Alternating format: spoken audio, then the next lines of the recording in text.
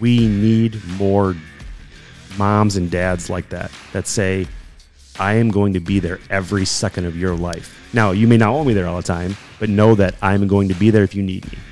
Like when something's wrong, I'm going to be there. When you're playing ball, I'm going to be there. When you're pissed off, I will be there. But come see me when you need me.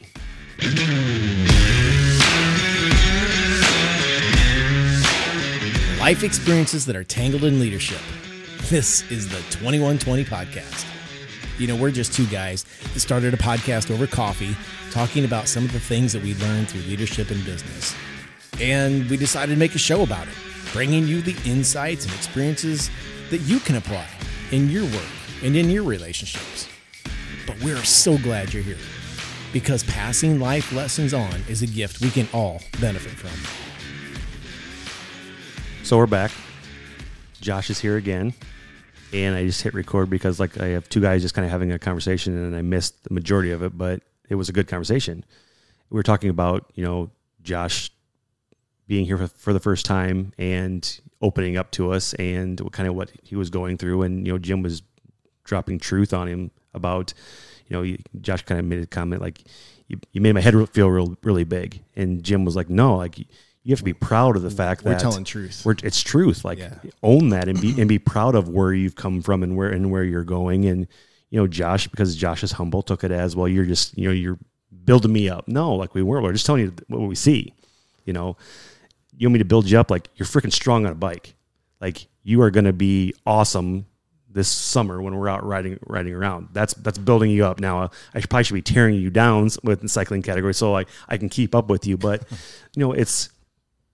it has been fun to see where you've come from, but I also kind of I can't wait to see where you're going to go. I mean, you have a boy right now that you're his superhero. The things that you're doing with him and the places you're going, you pour into him every day. He's going to look back in 5, 10, 15, 20, 30 in life and go, my dad was there every second of my life. That's my goal. Yeah, that's huge. So I didn't have that relationship with my dad. It was stressed. Yeah. I work very hard to not have a stress relationship with my children. I take great pride in doing that because of my childhood. And that's all I'm going to say about that. No, yeah, and I think that's very impactful from the standpoint of we need more moms and dads like that say, I am going to be there every second of your life. Now, you may not want me there all the time, but know that I'm going to be there if you need me. When something's wrong, I'm going to be there. When you're playing ball, I'm going to be there. When you're pissed off, I will be there. But come see me when you need me. And not I think of Addison just pops into my head. She knows I'm there, but she doesn't always want me there because I'm not that cool. She's at that point in her life where dad's not that cool, but I hope I do a good enough job along the way to say, I'm not that cool, but know that I will be there when you need me, so come see me. I remember she was sitting in the chair Jim's sitting in, I said, there's going to be a time where you are at a party and there's drinking and you've had some drinks too. If you need me to come get you, I will come get you. No fight, no upset, nothing. I will come take care of you. Give all three your daughters my phone number. Yeah, the same thing. I will always be sober, and I will always come get them. And that's just Josh. But I was trying to express that you're not going to get in trouble. Now, I've made stupid mistakes. I've been at the parties. I was drinking, but I was I didn't want to call mom and dad because I didn't want to get in trouble. Addie, you're not going to get in trouble. Know that I will be there. Josh will be there. Hell, Jim will be there too. We'll come pick you up. But you just got to call, and if I can truly beat that into her head multiple times, the day it does happen, hopefully she looks at her phone and goes, I'm calling dad. And then I can be there to help. Not, I'm not going to call dad. I'm just going to drive. And then something tragic happens or, the bad side of things. But I think as you grow, even your daughter knows. You drive down to Iowa City to pick her up all the time. And it's you just drop everything and you go, because it's what you do. You're a dad. It's a series of like you build trust because it's a series of promises that you don't break. Right. And it's a delicate balance too, I think, of being a parent. So I've got 2 grown sons, 2 adult sons. It's a delicate balance of always being there or knowing, or, making sure that they know you're always there. And then towing the line of like, okay, do I let them make the mistake? Do I step in? Do I speak up? Like, what's that line? And you never know, and you're going to cross it. But on the level that you were just talking about, Matt, is to say, like, I have proven it to you time and time again. You can trust me in this situation. Don't ever violate that, right? If you tell that person that you can go and there's no judgment, like I just need to get you home safe or whatever the case might be for that particular situation. But there's a lecture in the car all the way home. Do you think she's going to call you next time? Maybe not though. Right. So you've got to, there's a fine line, opinion, protect that very fine line of vulnerable trust there. Yeah. I think too, with like a 14-year-old daughter, like she doesn't get it. So she just takes it as me coming down on her. And maybe like there will be times I need to come down, right? I need to be very firm and go, this is how it needs to be. But every situation is different. And if I'm truly going to get Addie to buy into me, I have to support some of the decisions she makes, but I have to, I need to kind of just take a step back from being a dad and go, okay, how is she going to process this? Because you have to wear different hats with your people. Like I can't wear the same hat for every associate that I work with. I have to change my hat because I may say something in a firm way that breaks them down, or I may say something in a firm way that like, I get it, I'm going to attack it now because they needed that firm. Where Addie, I'm learning about her. Like she's going through changes and like she's becoming a woman. And like now you have this word called hormones that she's dealing with, and it's up and it's down. And I have to kind of process what Addie I have in front of me because it is different. There's days where there's that glimmer of hope. Like she still loves me and she wants to hang out with me. And then 2 seconds later, it's gone. She's locked in her room. So I have to know what Addie I'm getting before I deliver a message. But I just hope that, over the years of working, that she knows that no matter what, I'm always going to love her. No matter how bad she screws up, I'm always going to love her. Mm-hmm. When she needs help, I'm going to be there because I love her. And if we do a good job now as parents, they will do a good job down the road as parents. I'm a firm believer of that. And as employees. Oh, yeah, 100%. Oh, you're absolutely right. Yeah, you see that, like especially in my business, because I have a lot of high school and college kids. You see the high school and college kids that had a good parent system, they're very respectful, they're always on time, they have great morals and values, and like they're just great associates. And then you see some that struggle a little bit. And as you learn more about them, they don't have a mom, they don't have a dad. I don't talk to my mom, I don't talk to my dad. I didn't have the best home life. And it's like, okay, now it's my job to pour into you and give you more. And because you're part of our family, and that's, one thing that I think most proud about my company is we're a retail business that's family. Like I see sometimes most weekends that I work, I see my family at work more than I see my family at home. I'm with you every day. And if I'm not helping you with some of the things that you're dealing with, like as a parent, I'm failing my family at work. So our job is to, like for you, like to see things, challenge you, push you, and see what comes out. It's no different than here in this conversation or in your workplace. It's your job as a leader, your responsibility as a leader. Jim's just staring at me like, are you processing something or what do you do? I'm just thinking about where to take it. Like I'm thinking about Josh a little bit in this settings here. And like, here's the thing is you're one of those guys that doesn't say much, right? And our listeners are kind of picking up on that. But what they don't get a chance to see because they don't know you to the way that we do is when you say something, it's worthy of listening to, right? It's not just talk. It's like the silent assassin, right?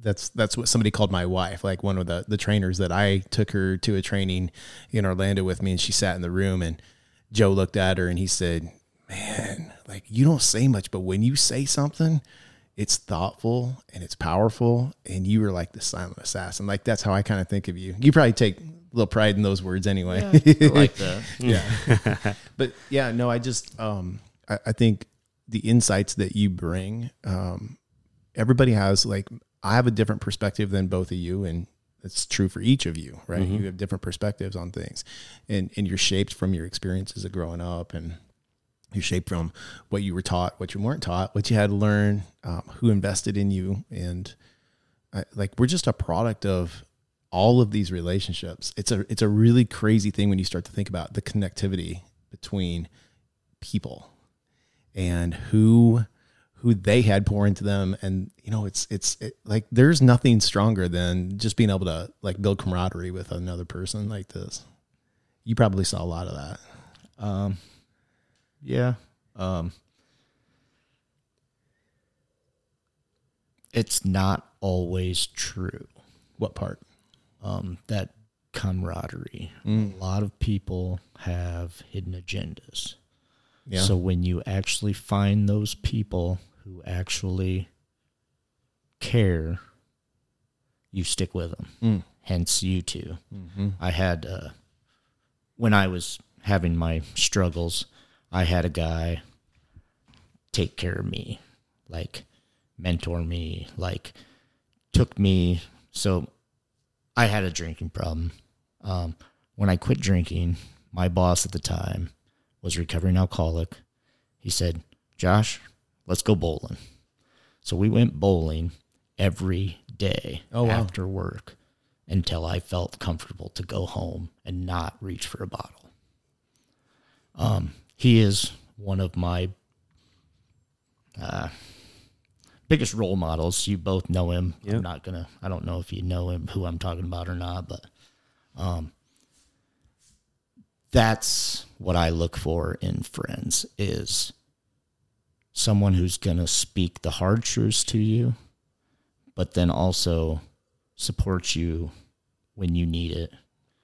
Just like you said, as a parent, you treat your friends like you would your children. If you're a true friend, you're honest with them, good, bad, or ugly, whatever. And that's what drew me to you two. I'm at that age in my life right now where I don't have time for bullshit. I don't have a simpler way to say it. I don't want to be around people that either bring drama that's unnecessary, and that's different than having a compassion when somebody's going through a situation. That's completely different. I'm just saying, people that create drama because they want to be the center of attention, I have a hard time with that, and I'm probably not going to be with them very long. Or, to your point, the hidden agendas. No, like I'm going to see that, or you're going to show it to me, however it's going to be, and I'm going to be like, no, that's not. We're good. I can still consider you a friend, but you're not going to be in that inner circle at all. That inner circle is an inner circle for a reason. You're right. So you just said the words, where I wanted to go next was inner circle. Like we did a podcast on why they're so important, and like you need to find an inner circle and this and that.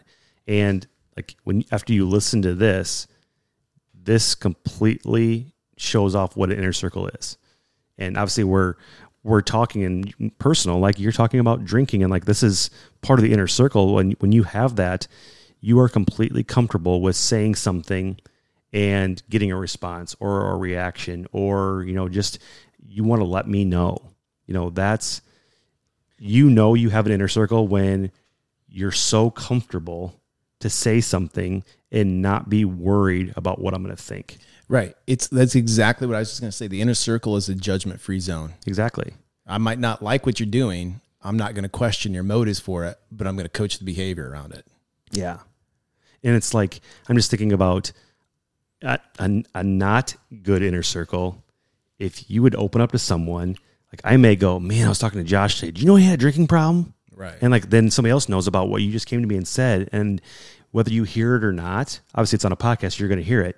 Like, you may not want me to tell somebody else, but you thought I was comfortable enough and you were comfortable enough with me to open up. And I just completely squashed that because someone's going to walk up to you one day and say, hey, I heard you did what? Who told you that? Well, Matt and I were talking. Oh, like the trust that we built up is now gone because of it.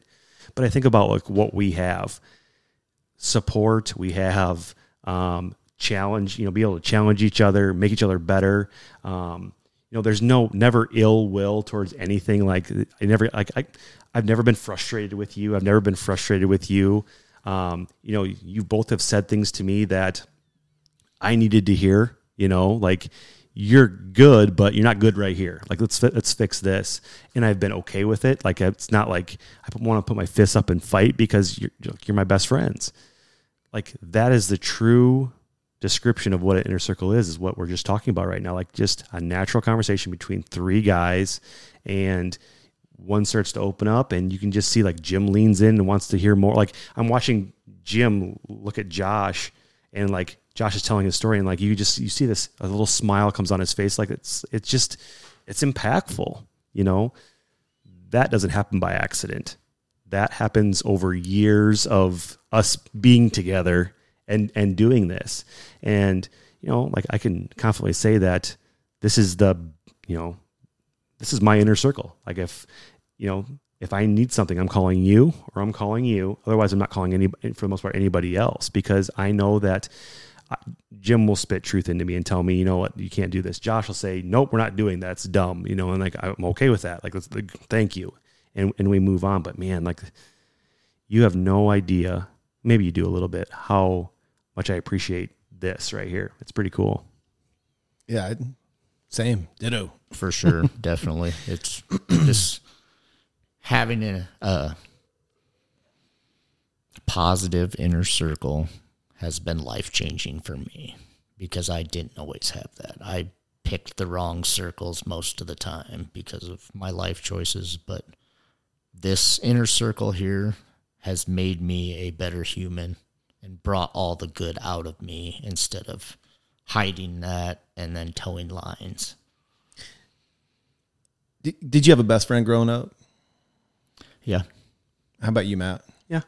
So did I. And to this day, like we were so close, right? We spent every weekend together. We camped together. We hung out. We went bowling. We went skating when we were young. Then it was movies. And then we double dated and all of these things. And then at 21, I'm married. And the gap began to increase between me and my best friend at that point. Now, here's the crazy thing. A few years ago, I called him out of the blue because I had heard that there were some struggles that he was going through. I texted him first. I still had his number in my phone. Now, it's been a while, okay? His reply back was with exclamation points. Who is this? I said, it's Jim. And I put my last name just so he knew, in case, there's another Jim in his life. Right? He says, what do you want? And so I called. We ended up grabbing a car ride that day.